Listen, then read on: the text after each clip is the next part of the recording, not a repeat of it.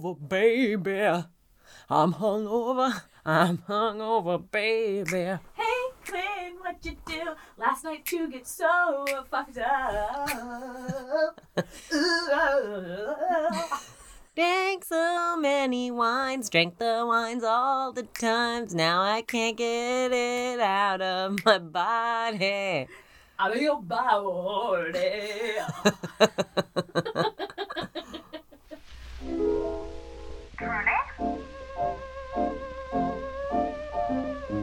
Darkly. Creepy.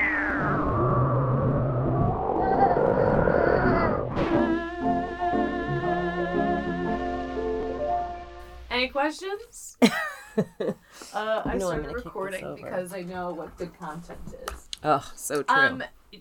Dear readers, we had a slumber party last night. We It was did. Carrie kind of slept an over. Anticlimactic slumber party because you guys left so early that Adam and I just hung out. Shout out to Adam. Thanks for hanging out with Gary. I can't hang out late. It's not a thing. You got so serious. No, because I'm very serious about that. Like, listen, 11:30, max. You're not going dancing with me at midnight at There's Union Hall. There's no honestly, fucking way. there's no way. Right. So many drugs would have to be involved Right. for me to stay up that late that it would. I don't recommend it. How nice is it? Do you hear the bird chirping? I love spring. Sounds of spring. Do you know that Koa, when he sees flowers in the neighborhood, he's like, "Mama, signs of spring." Something I have to tell you. Da-na-na-na-na-na-na, fifth laughs. What is it? Did you know that I actually know someone who believes they were possessed by an owl? No. Yeah. Explain. Well, actually, you know them too. Who? Are you? Is it you too? That's terrible. I am going to kill you now. I am the owl that killed the woman on the staircase, and now you're my next victim because I hate jokes about me. I heard that joke. I have to give credit where credit is due. On Sibling Rivalry, which is a podcast, but I just followed their Instagram, and it's Bob the Drag Queen and Monet Exchange. And Bob the Drag Queen asked Monet Exchange, and it's so good. It's so fun. That just made me laugh so hard, and I was like, I have to do this to Gwen because she's obsessed with owls. If I have to hear one more fucking thing about owls from you. Stop. Oh my God. Do you remember that we did a story about a woman that had Munchausen's by proxy, and she told everyone that her husband had died, who had never existed, I don't think, and then By an owl? became an owl. And she was like collecting owls. I mean, it was one of many reasons to hate her, but Honestly, of all those things, Munchausen's by proxy was like last on the list. That was actually the most relatable thing about her. Was her Munchausen's by proxy. do you want to thank some patrons? Yes, please. Do you want to thank Lexi because she's so sexy? Lexi, you're a lexicon of awesome. We love all the words that describe you because they're fantastic, awesome, energetic, giving, generous, donating, Patreonizing. Lexi. A good one. Thank Really you. good. Really powerful. Wow. Thank you. Powerful. Wow. What an How about adjective. Michelle R? Michelle R. It's like you have a pirate last name. R. Well, her name begins with R. I didn't include it because I felt like that was too much. But since we have a few Michelles, I thought. Well, yeah, no, Michelle R. It's like very bachelor. It's like Michelle R. Yeah. Michelle T. Michelle M. But you the know? one we're talking about today is... Michelle R. Michelle, lady. are you mad at us? Was that song not good enough? Michelle, are you totally fine with it? Next. Michelle, are you thinking I might feel better later in the day? Let me know. No. Next. That's it. That's Are we caught up? I think so. Yeah. We don't know when, but we want you to know because we can't keep our mouths shut that there's something big going on behind the scenes. That's causing me Stress. huge anxiety. It's causing Huge. me apparently to drink like a fish. It's causing us to feel like it feels... We feel so good about it and so afraid about it and so childlike wonder mixed with a touch of elderly angst. Okay, that's really interesting. We don't know if we have an announcement or not, but we might. If we do, stand by because probably we're going to record it and tack it on to the beginning or end of this, which is so weird. Oh my God. It'll probably be a regular episode that then we're like, hey, addendum to episode at the end. Hey, you guys. I would say the beginning. Oh, okay. Sure. You know, be like, hey. You don't want to surprise attack them? Do it as a commercial. Do it as an ad. Wait, that's so good. Should we do it like that? That's so funny. Because then the people that fast forward will just miss it. You should always listen to our ad content. Let that be a lesson to you. Code TDC10. Speaking of which, and now a word from our sponsors? Well, sure. Well, sure, why not? Maybe a word from us. You'll never know unless you listen. Well, it's going to be a word from us anyway because we talk in our sponsored ads. Oh, true. So true. So there's that. Hey, we're back. Or are we? Or are we talking from the past because we're super safe with Birdie? Birdie, you guys, Birdie envisions a world where women can be safe, where they can walk down the street and just do their thing, not really worry about... Can I tell you something actually about Birdie? I was in Chicago with a friend, and she had a really cute purple birdie. They didn't have that color when I bought mine, or when my mom bought me mine for Christmas. It was this really cute lavender birdie, and I was like, oh my God, this is incredible.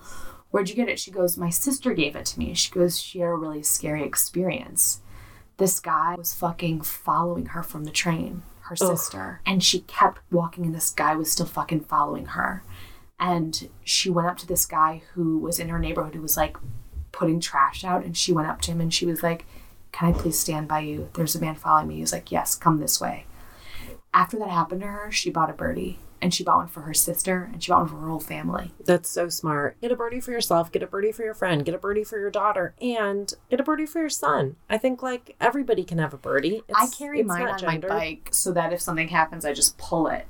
So smart. It sets off a strobe light. It has, like, a really loud noise. It's just going to, even if you never use it, which hopefully you are never going to use it, except at a weird sound rave or something, but if I hope you don't have to use it, but you're gonna feel better if you have it. So get one today and use the promo code TDC10. You get 10% off. It's a no-brainer. We love you. Stay safe and buy a birdie. Okay, moving right along. Footloose and copyright. Can't. Oh, are you serious? I really don't think you're right. I just like to I can sing whatever I want. There's been horror stories of podcasts who've used songs that were not, public domain, and then they get like they have to go back to their whole catalog, liability, all that shit's bad. Oh well, sure. If you like randomly play like a Coldplay song as your opening song, that's true. I don't think us awkwardly, terribly in my case, singing songs. I just don't think they're even recognizable.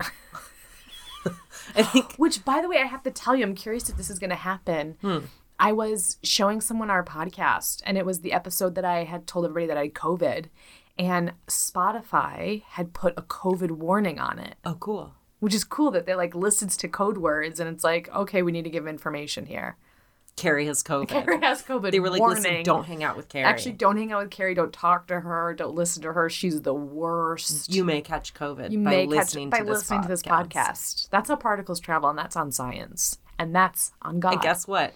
Now this episode's going to have a fucking warning, too.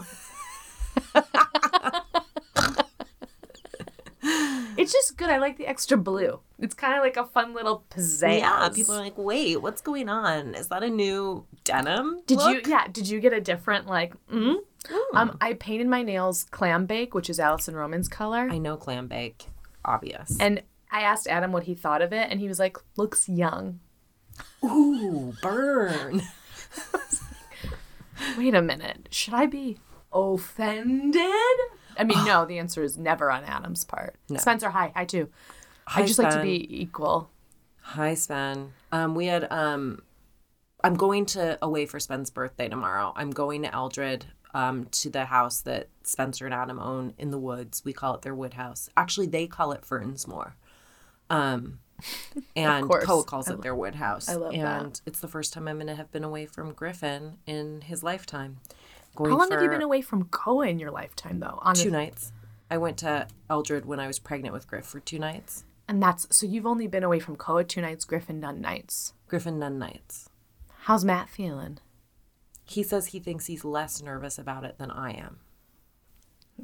I don't know if that's true, but that's really nice. He's been really, really, really nice about it, actually, because like I keep having anxiety and being like, and you'll be okay, right? And like I went to Trader Joe's yesterday and bought them all this food. I saw the amount of Trader Joe's here, and it's because Matt's not a great cook.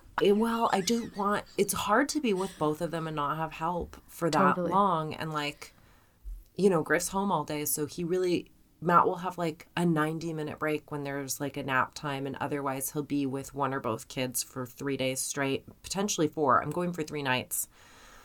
I don't know. I'm just, I want everyone to have a good time and everyone to be okay. And I think they will be. And I don't know why I'm reacting this way where I feel a lot of guilt about it. I think there's obvious reasons why you feel guilt about it. I think it's not like a big question. Well, I think any mom would feel guilty about taking, like, I think any person would, and I think the only way to get through it is to do it. Yeah. Because the thing is like guilt compounds. No, I don't know if it's like interest or anything like that, but I do think that, the best way, I think you follow your foot, you follow the fear a little bit. Follow the fear in a safe way. Like, your kids are going to be safe. Your kids are going to feel loved. Your kids are going to be well taken care of. It's like you just have to rip the Band-Aid off and do it. And that's easier said than done. And with that, like the first time you do this, it's going to come with a lot of feelings. That's totally normal. I don't have kids and I understand that. Like, any parent listening would be like, oh, I remember my first time away from my kids. It was really tough. It was really stressful. Mm-hmm.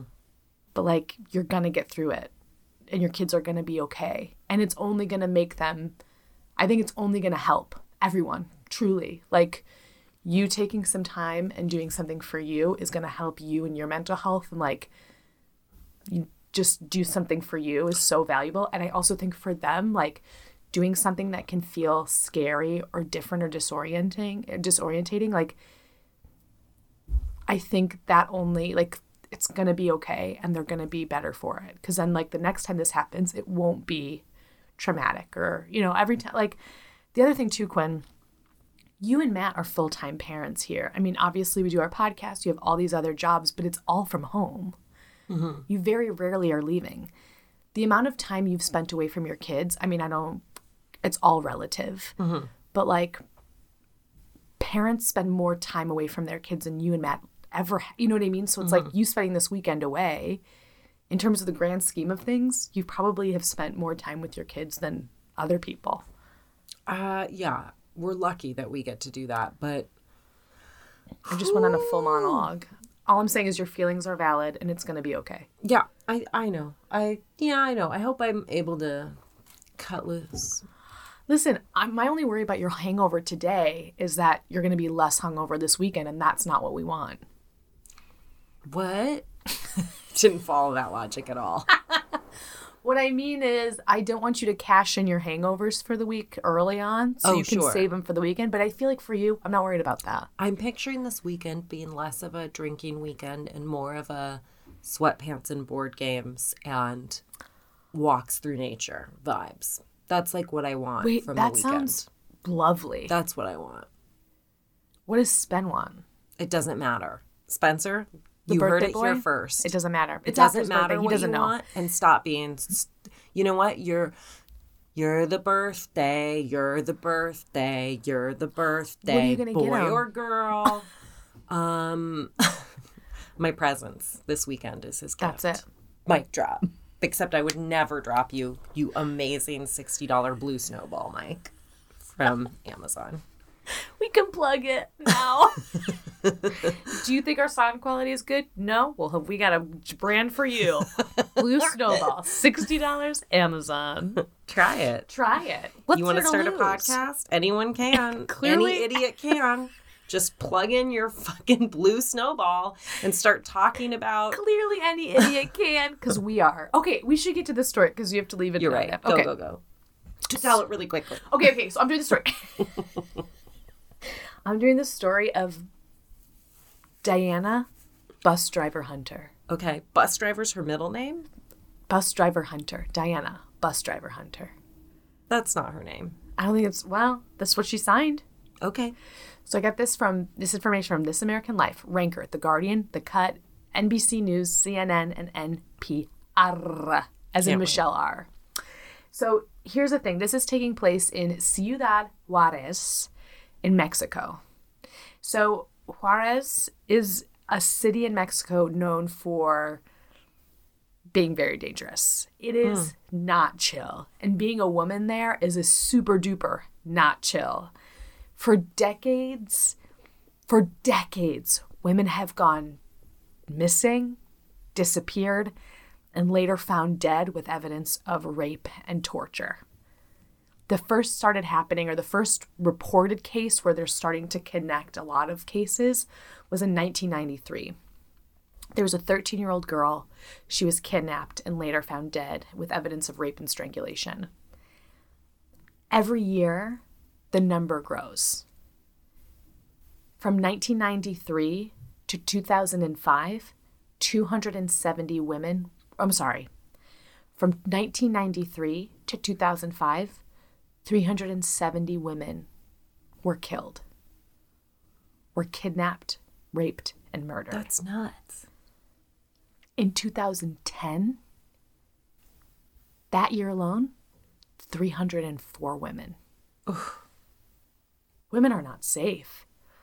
What was happening is that these women would go to a work at a nearby factory or at a factory where, because it's a part of the city's or a part of this area's economy are factories to make goods to sell to the U.S. Mm-hmm.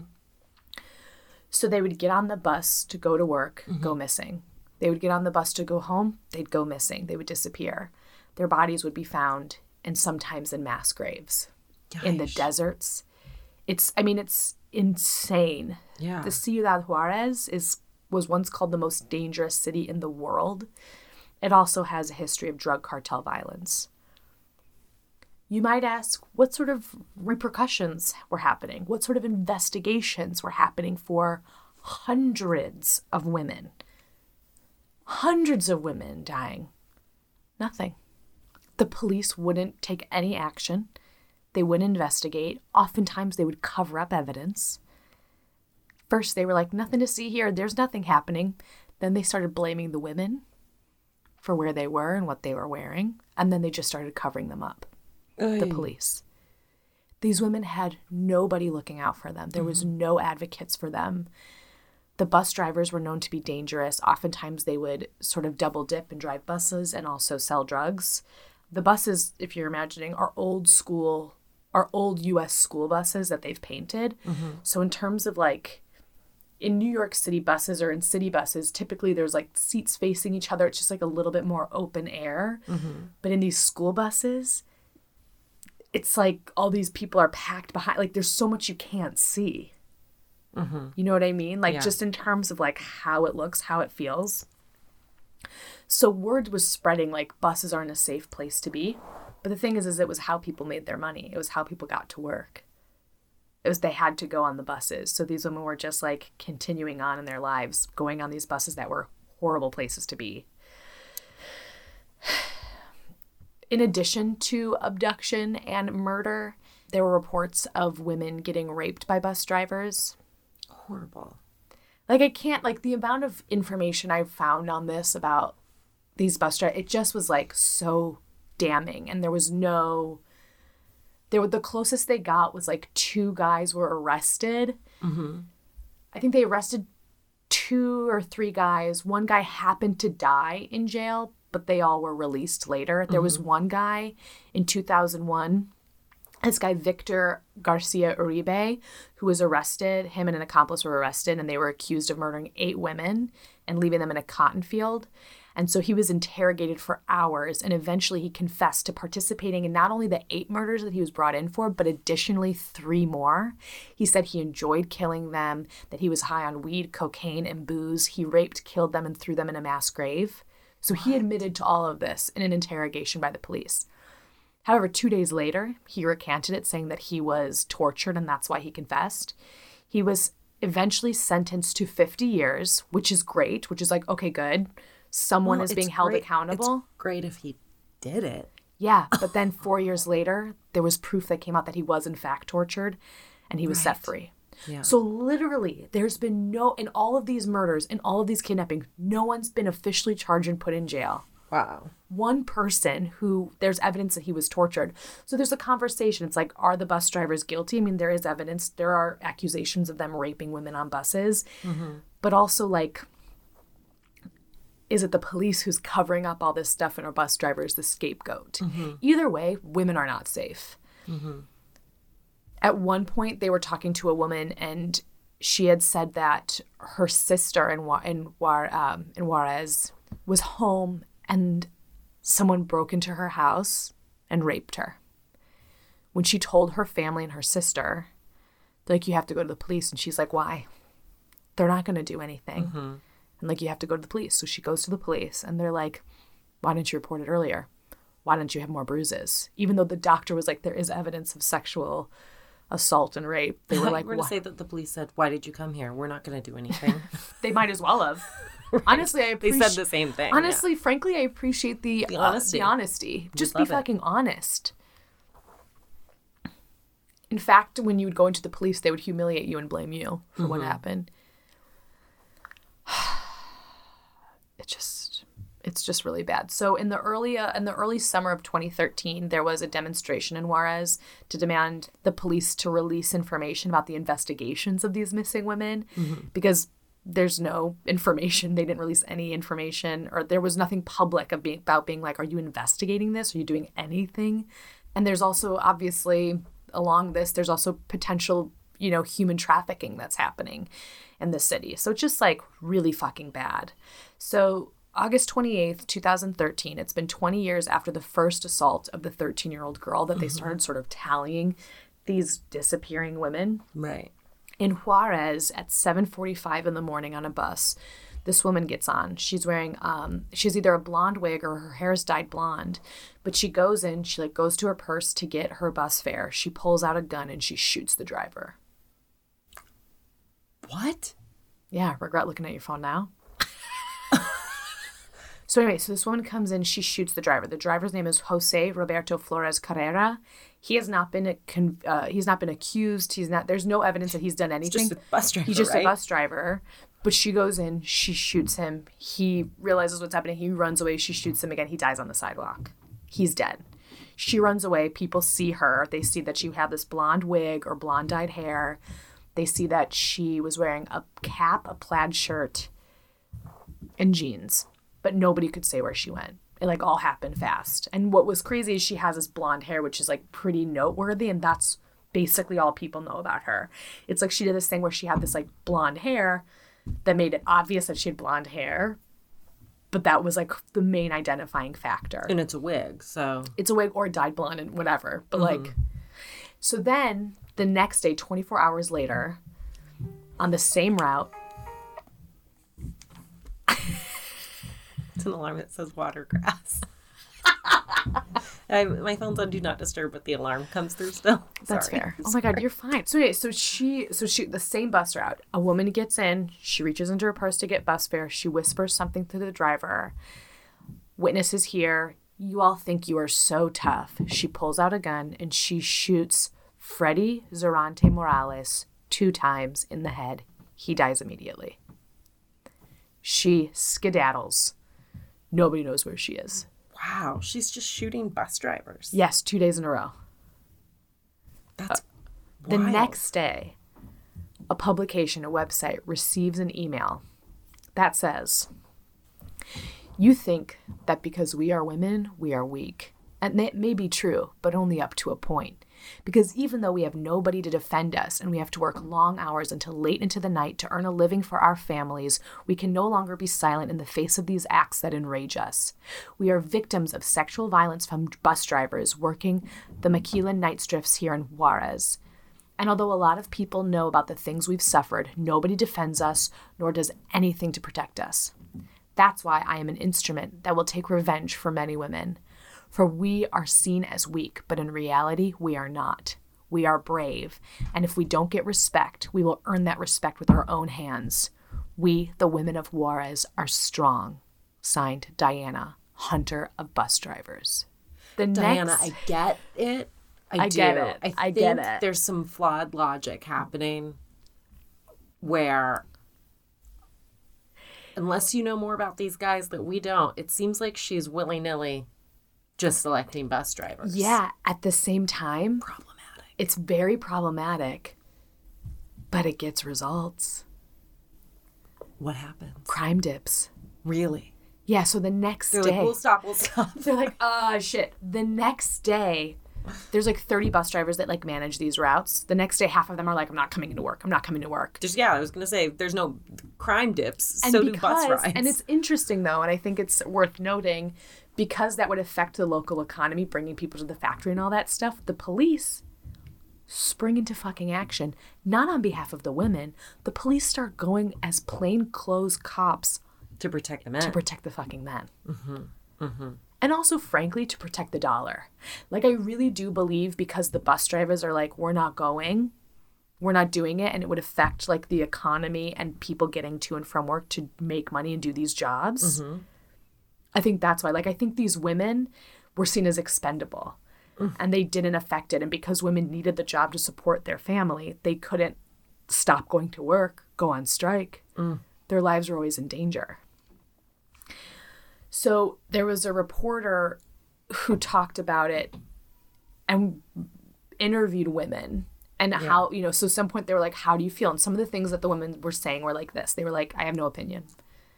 I don't want to talk about it. I have no opinion. Okay. So there's like a kind of person that avoids it and is like, I don't want to speak to this. I'm out. Someone said, great. Someone did something finally. Someone goes, I should have done that. If I ran into her on the street, I would congratulate her.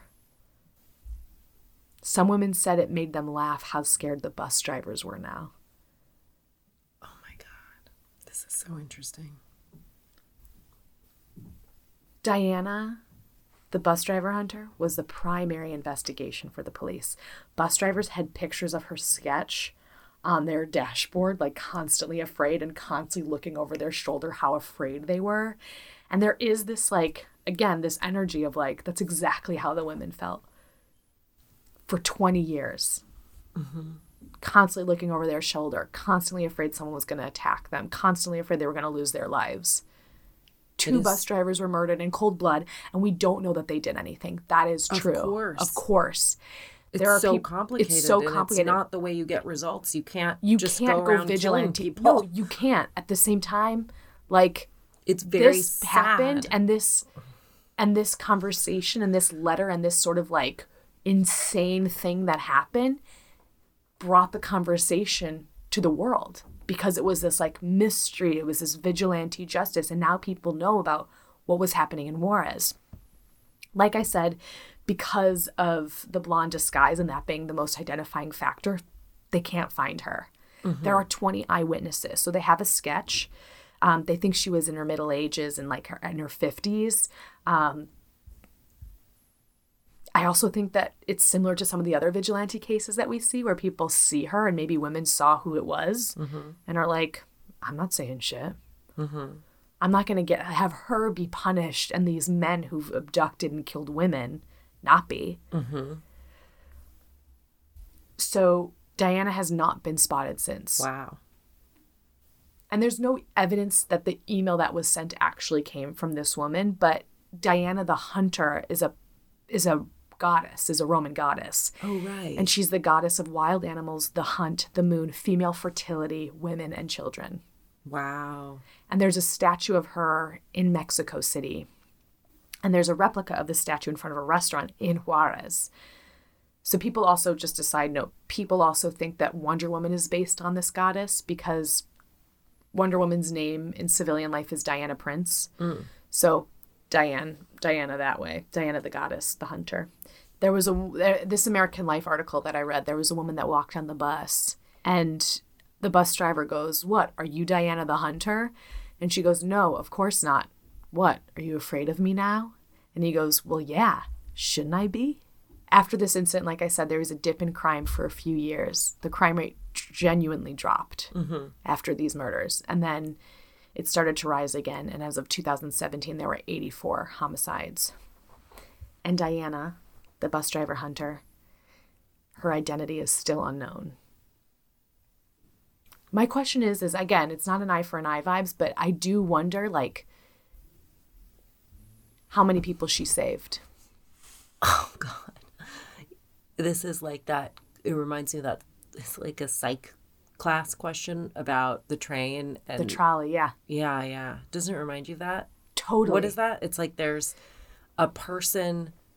There's one person on the tracks or something, and then there's a wall on the other. So it's like it'll kill the people in the trolley, and it'll kill the people on the way. Like there was two. You're just like, who do you kill? But physically, you have to do this. Like, I think it was like physically, you have to push a person in front of a trolley. So can you do that and kill a person if you know it'll save all the people in the trolley?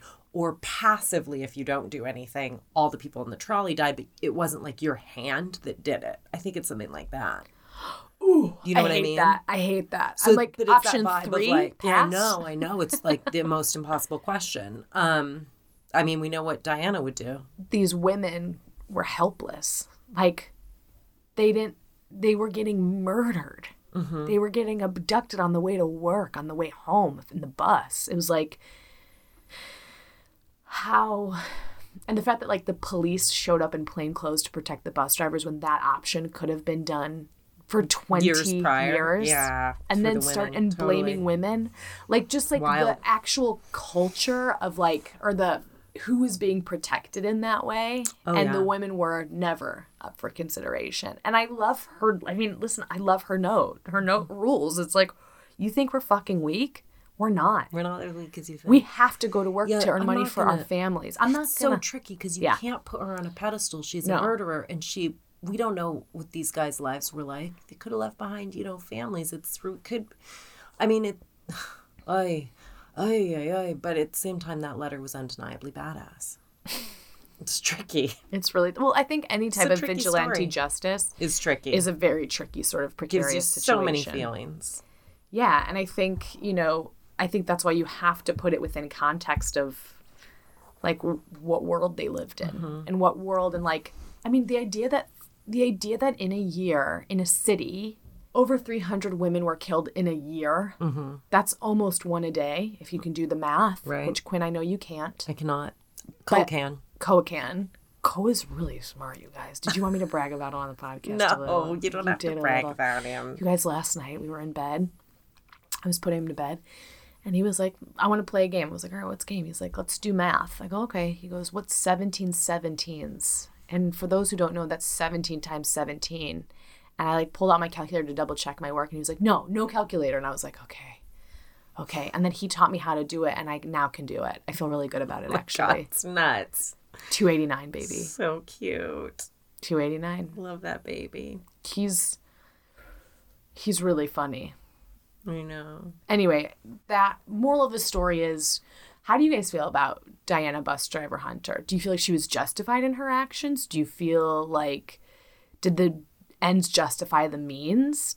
Honestly, at the end of the day, too, it's like the police have all this to be answered for. You know what I mean? Like, all of this is the police, too. You don't want our dear readers to have to answer for it? Seems like you really put them on the spot there. I just wanted to see what they thought. Yeah, just checking in. We know that you're just doing dishes, and this is a lot, what we've asked of you just now. I hope your mouths are agape. We know your mouths are agape, and agog, and aghast. And a jar. All right, let's do another story. Or a word from our sponsors, if we have them at this point. I don't think we do. Pretty optimistic that you say that. When you listen to our podcast, do you sometimes find yourself clenching your jaw? Do me a favor, give it like a nice, relaxing massage the jaw right now. Like use this opportunity to do so, because I know when I'm stressed, I clamp my jaw, and I've actually had lockjaw where like it's locked and it's the scariest thing.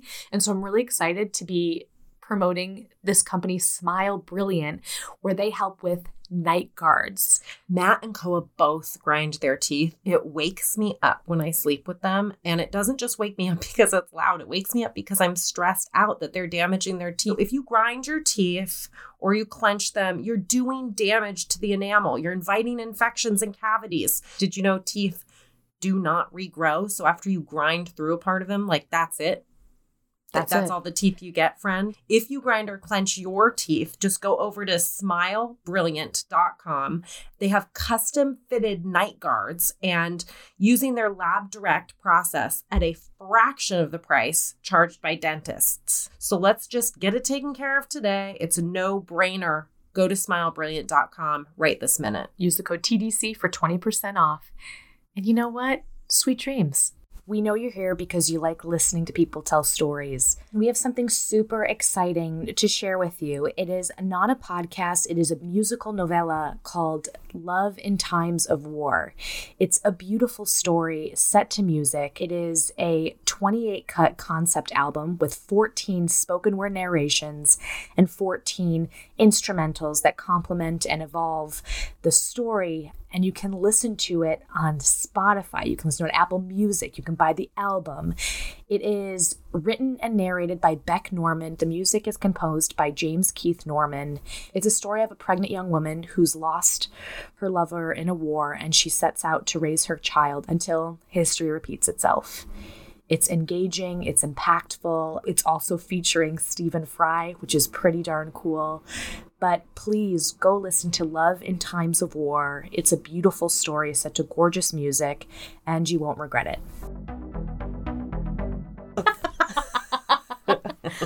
I feel good about that. Yeah, me too. That was really, really good. Really? Yeah, it was. No doubt. No joke. Well, that wasn't no doubt. That was vitamin C. Anyway, Bam! She's on fire! She's on fire! Okay. Your turn.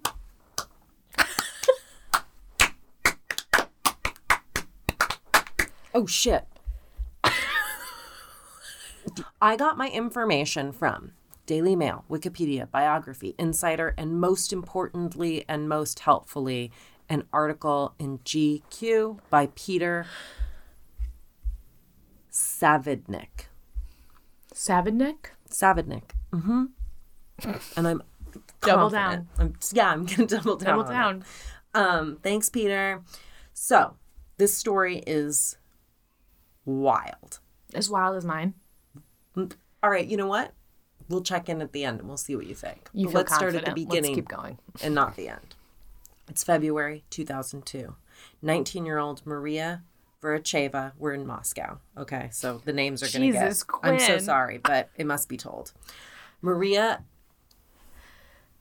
Veracheva has just had a fight with her boyfriend, Okay, sorry. who's also her baby daddy. She's 3 months pregnant. So she's walking the streets, crying, bummed out. And she's near this park, and a guy walks up to her and is like, "Are you okay?" And he checks in with her and says, "Do you want to go for like a little walk in the park and talk?"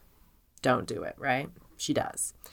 While they go on the walk, he tells her his name and where he lives because they're getting to know each other. And she's like, "Oh, I actually live pretty close to you." And I think that makes her feel more bonded to him, maybe more trusting. They happen to walk by an open sewage well, and she kind of looks in its direction. And as she does, she feels this guy grab her by the hair, knock her down, and start smashing her head into the iron cover that goes on top of that sewage well. No. And the way he is, she knows the way he's going at her, like, this is it. He's going to kill me. She takes the only chance available to her to save herself and her baby. And she fucking rolls into the well, which is not casual. We're talking like a 25, 30-foot drop. The man leaves, assuming she's dead, but she manages to avoid drowning and fucking climb her way up and move a manhole cover that's been put on top and scream till somebody comes and helps her. They take her to the hospital. Oh my God. Can you believe? No. She survives. The baby survives. Oh my God. Falling into this. So crazy. So she goes to the hospital and she's like, this guy that attacked me, this is his name and this is his address. And the cop's like, let's not go crazy here. It's 5:00. I'd love to get home. I think what matters is that you're safe. And she's like, no. He's like, do you have papers to be here in Moscow? And she's like, I don't. And he's like, yeah. So we're not going to like do a whole report. That would put, you're going to get in trouble. Call your boyfriend. Tell him you fell in a fucking. No. Yeah. And then we'll all go home. It'll be good. We'll watch the television. It's fine. Everything after this falls to shit for her. No shit. Because I do want to tell you, just so you'll rest easy in the moment, that this guy later goes to jail for incompetence. Like, he gets in trouble for this, for sure. Okay, good. But she, like I said, she's illegally there in Moscow. She's not going to go back to the cops for that reason. Her boyfriend ends up leaving her. She has this baby. She doesn't have the means to take care of the baby. She puts the baby up for adoption. Later, she's in some shop in town, and she fucking sees the guy that attacked her. No. But she, obviously she's learned going to the police is garbage, so she just runs for her life. And not only that, but she runs home and, moves. Because she's, uses, all the money she has to just move. Because basically, she's like, I don't know if he followed me. She's scared that this guy is I'm going to finish this job. Right. Oh, my God. Oh, my God. I know. So then in 2006, 4 years after that happened to her, she's approached by the police. And they're like, hey, can you help us with an investigation into a serial killer? We think you met him one night in the park. The audacity. The fucking audacity. So let's talk. Because the amount of people that he's probably killed since he attacked her, she knew exactly where he was. Mm-hmm. That incompetence killed women. Jesus, wow. I hate that theme for this episode. I hate that that's the theme. Okay, well, I'm sorry, but it is. So let's talk about the guy that pushed her. His name is Alexander Yuryevich Puchis. Fucking what? His name doesn't deserve your fucking effort. Alexander Just the murderer. Puchishkin. Puchishkin? That sounds fine. Chekhov, right? So this guy grew up near Bitsa Park, the park that he attacked her in. Bitsa Park is also one of those things that I've seen it named 2 different things, and I think it's like Chekhov, where everybody has 6 names, and it's very confusing. Definitely Alexander's mom in interviews calls him Sasha, and you're like, that doesn't seem like it would be a nickname for Alexander. Alexander is a Sasha nickname. Is okay, Sasha a nickname? No fucking idea, if I'm honest. Obviously. I'm here to be honest and tell you. Yeah, be honest, and tell you to be honest.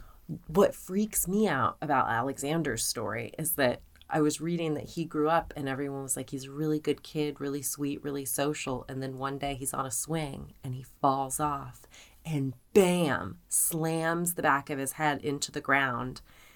And they said that he suffered frontal cortex damage and that your frontal cortex is where you, impulse regulation is housed there and aggression is housed there. So it was this normal kid that hit his head. No. How scary is that? That's fucking terrifying. If you are a mom and you are listening to this podcast, your heart just skipped a beat. Wait, because who hasn't had their kid fall off a fucking swing? How old was he when this fell happened? I don't know. He was a little kid. But after that, he started acting different and he started getting in trouble at school and kids are bullying him. And is it kind of the same thing of CTE, traumatic brain, I think so. Football players, is that something that affects them, I would assume? Frontal, yeah, exactly. And in school, kids call him like the R word and stuff. Or I guess they would call him a different word because it's in Moscow. But they make fun of him. It's Russian. They make fun of him, and he gets really angry. And he ends up being put in a special school for like kids with learning differences. But his grandpa's like, this is holding him back. He's really close to his grandpa. And he's like, this kid is really smart. I think that being at this school is holding him back. So I'm going to take him under my wing and teach him things. And one of the things he teaches him is chess. Mm-hmm. And he'll take him to like the park that they live by to play with the old men in the park, which is a very New York thing too, right? Right. And you get such a visual of that, of like him playing with these old men and beating them at chess. The other hobby that Alexander picks up at this time is, as he gets older and he's like a teenager, is terrorizing children. And when I say terrorizing them, there's like no other word for it. He basically videotapes himself scaring kids and then watches the videotapes later to feel powerful and good about himself. Oh my God. This is just like, oh God. It's all so dark. Yes. So in July of 1992, he's 18 years old, and this is the first time he's going to commit a murder. He tells his friend, Mikhail, I think we should do a bunch of murders together. Let's do like 64 murders, because that's the number of... Well, he loves squares, and 8 squared is 64. It's the number of squares on a chessboard is 64.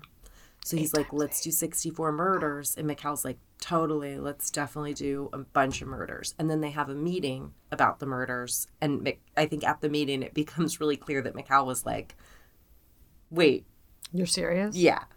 And he's like, oh, not only am I serious, but you know what? If you can't hack it, then I'm going to hack you. You'll be the first.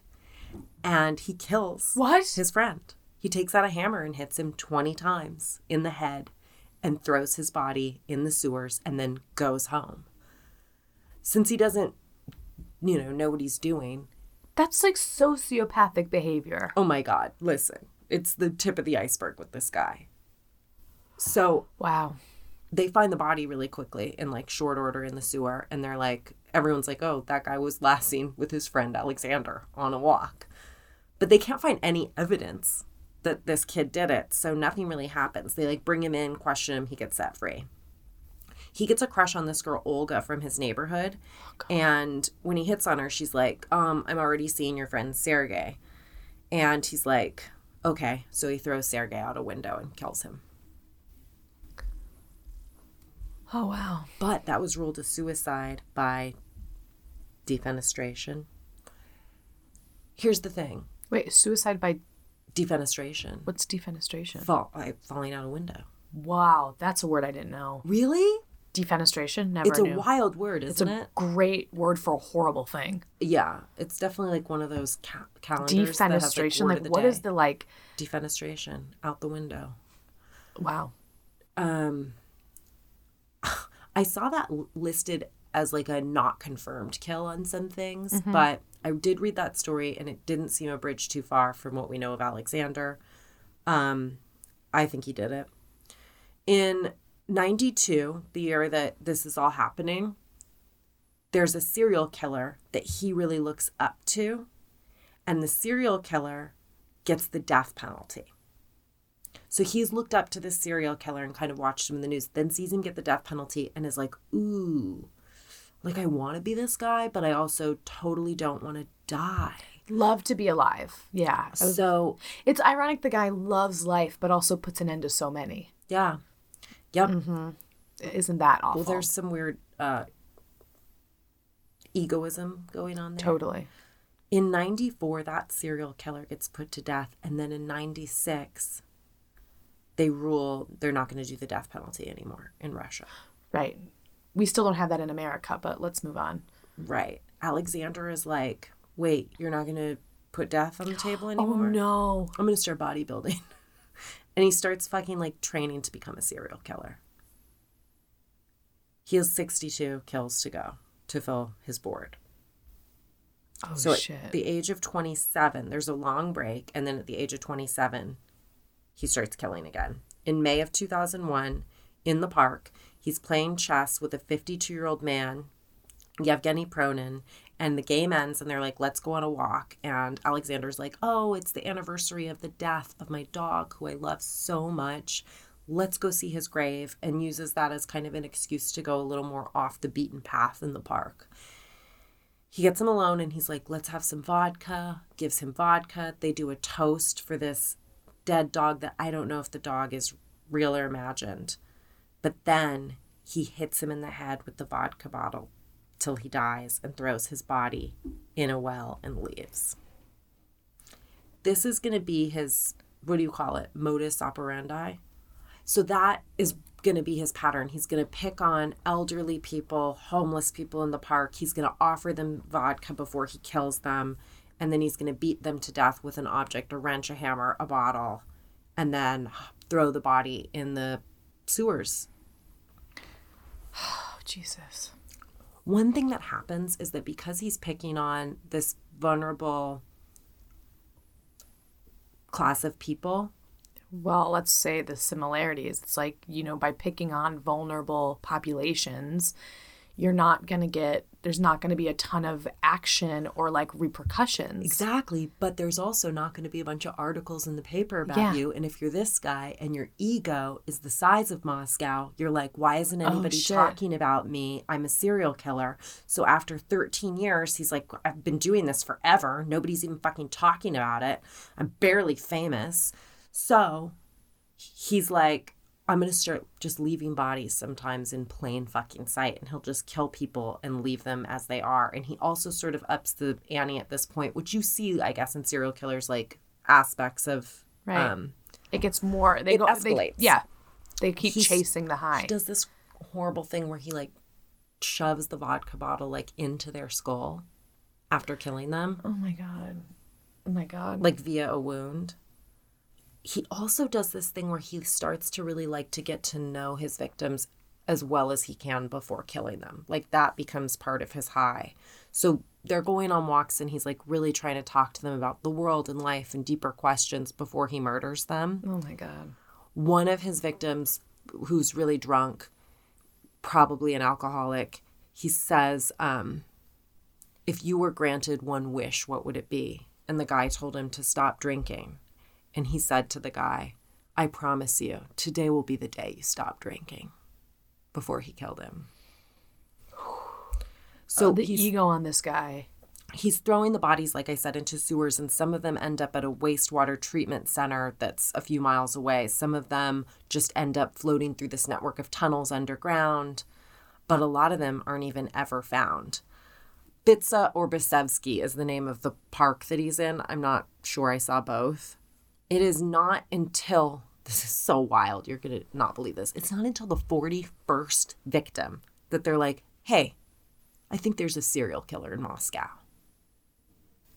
But they have to find so many people before they think that. It takes way, way too long. And you know what was the thing that like made them really look? What? A 63-year-old ex-cop got killed. Fuck off. So it's one of them. It's Fuck so off. Much like your story that you just told, right? Fuck off. Can you believe? And then they're like, wait. Of course I can believe. One of ours died? Let's look into this. Fuck off. It's like every time. It's every time this happens. I know. It's like it only affects you when it's close to home. Speaking of close to home, this is so crazy, but we're going to talk about his last 2 kills. Larissa Kulagina worked with him at a supermarket that he's a clerk at. And towards the end of his shift, he starts kind of like joking around with her. He's like, do you want to have a cigarette? Let's go on a walk. And they go on a walk in that park and they're talking about, like I said, really intimate things. And they're smoking. And they get alone. And you got to keep in mind at that point, because these are the last 2, people know that there's a serial killer and that they're operating in this park. She probably feels safe because she's with her friend, right?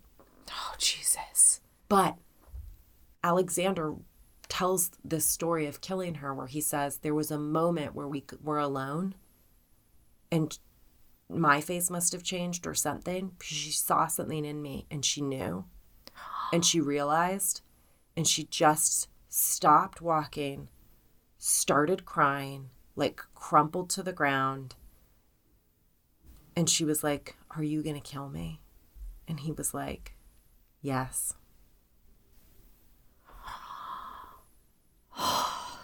After killing this woman he works with, his next victim is another woman he works with at the grocery store. No, I So he's just lost all reason as far as like keeping it separate from his life. Like he's just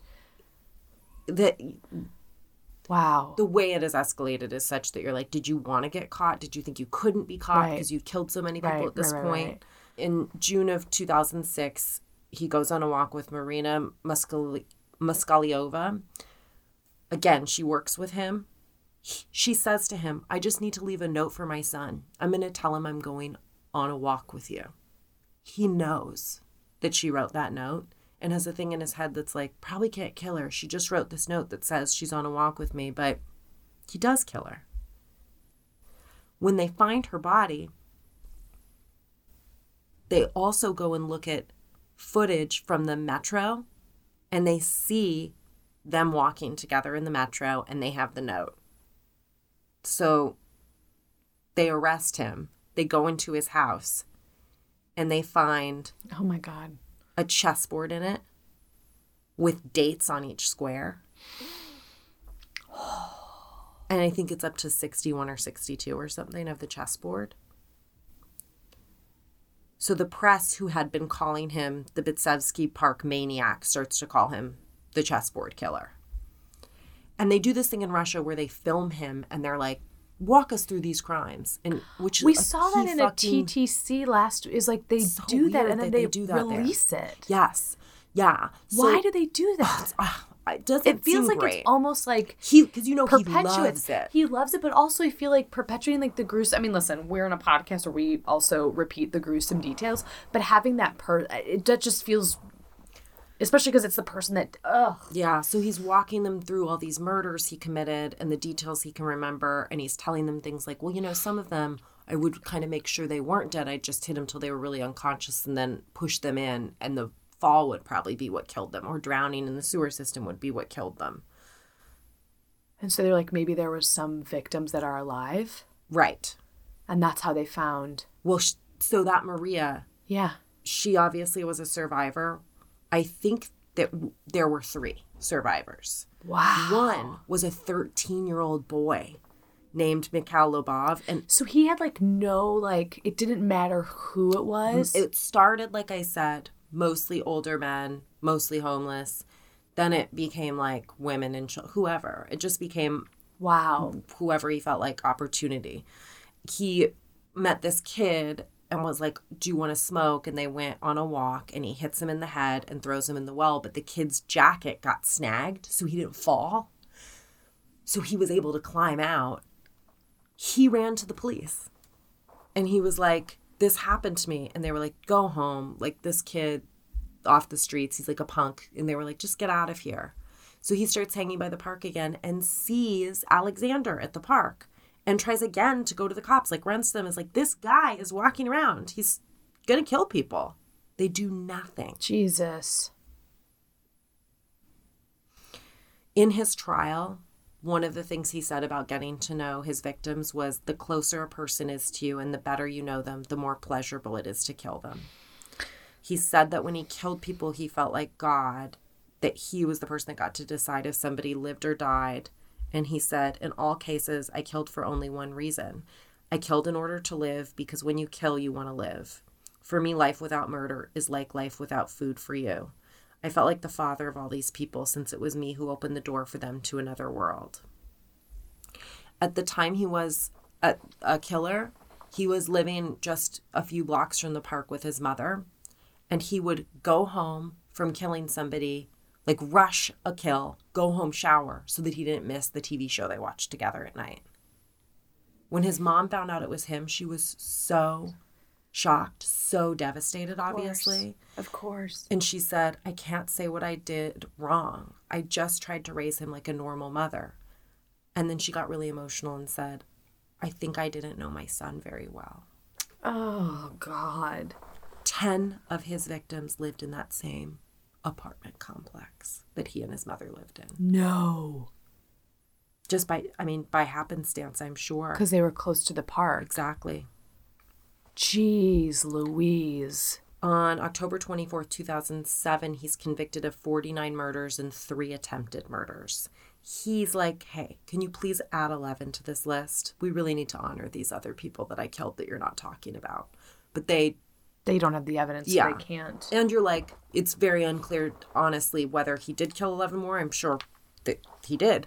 Or whether he's like, I really want to be remembered for this higher number. Because he's that kind of fucking jackass. Because he's just a fucking egomaniac. Completely.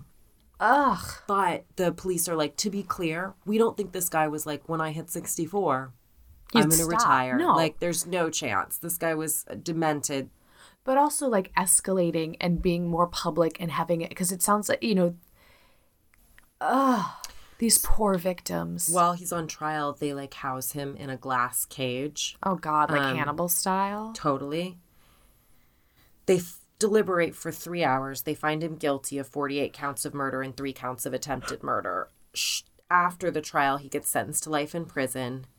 And they think about reinstating the death penalty for him. Yeah. They don't. 49 murders, 3 attempted. Like, even if we don't count the 11, like... I mean, this guy killed so many people. They do add a stipulation that they're like, the first 15 years of his sentence, we want him in solitary confinement at this Arctic penile colony called the Polar Owl. Owl? I know. Wow. Weird, theme. Right? It's this correctional institute that is super remote. It's surrounded by like hills and oh my God, and a river. Guess what the river's name is? Death something? Sob. S-O-B. Sob. Son of a bitch.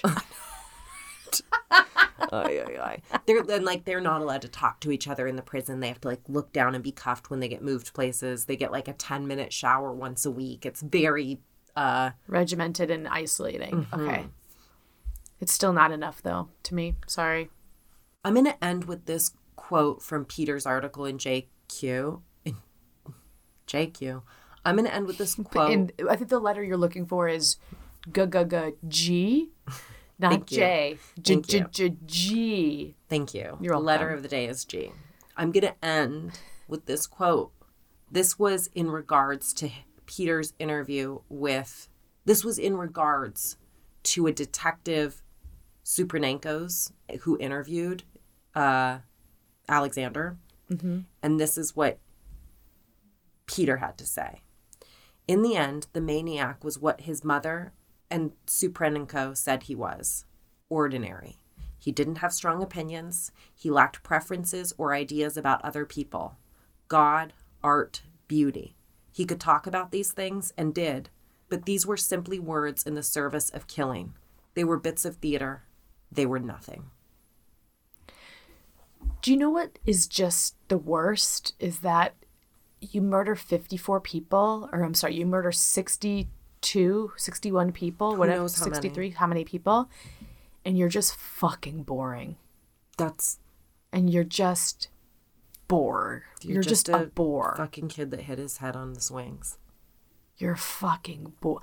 That to me is like maybe the best insult you can give to someone is, wow, you're That's so why I read it boring. last, because I felt like that would, it feels like the right fuck you, like a fuck you catered. Because you can say, oh, he's so crazy, he's demented, he's a sociopath. I don't think any of that would bother him, but I did like that quote in GQ felt like the right fuck you. There was nothing interesting about this person. You're nothing. You're nothing. Empty. What a punishment. I want him to be in a remote tundra, cold, and I want every day for him to just eat mush that he has to put cold Carrie, water in. I think that is exactly what's happening to him. So you're getting your wish. Okay, good. The only good news I have for you in this very sad story. That's disgusting. And what have you heard about Maria? Poor Maria. I mean, she went to trial. She testified. She told her story. That's why we know it. I'm glad she was able to tell her story, but it's like, again, too little too late, because here's the thing. They would listen to Maria. Guess how many people would still be alive? They listen to that punk kid. They listen to Mikhail. Exactly. It's like, are you fucking kidding me? And because like they weren't a perfect, like it's just fucking nauseating. She's like, here's his address. Here's his name. It's a nightmare. It's a nightmare. It's Absolutely batshit crazy. God, I hate how connected our stories are. I know. Well, guys, better luck next week. What can I say? If there is a next week. If there is a next week. All right. We'll see you there. We'll see you there. We'll see you then. We love weeks. We love weeks. We love you. We love you. We love.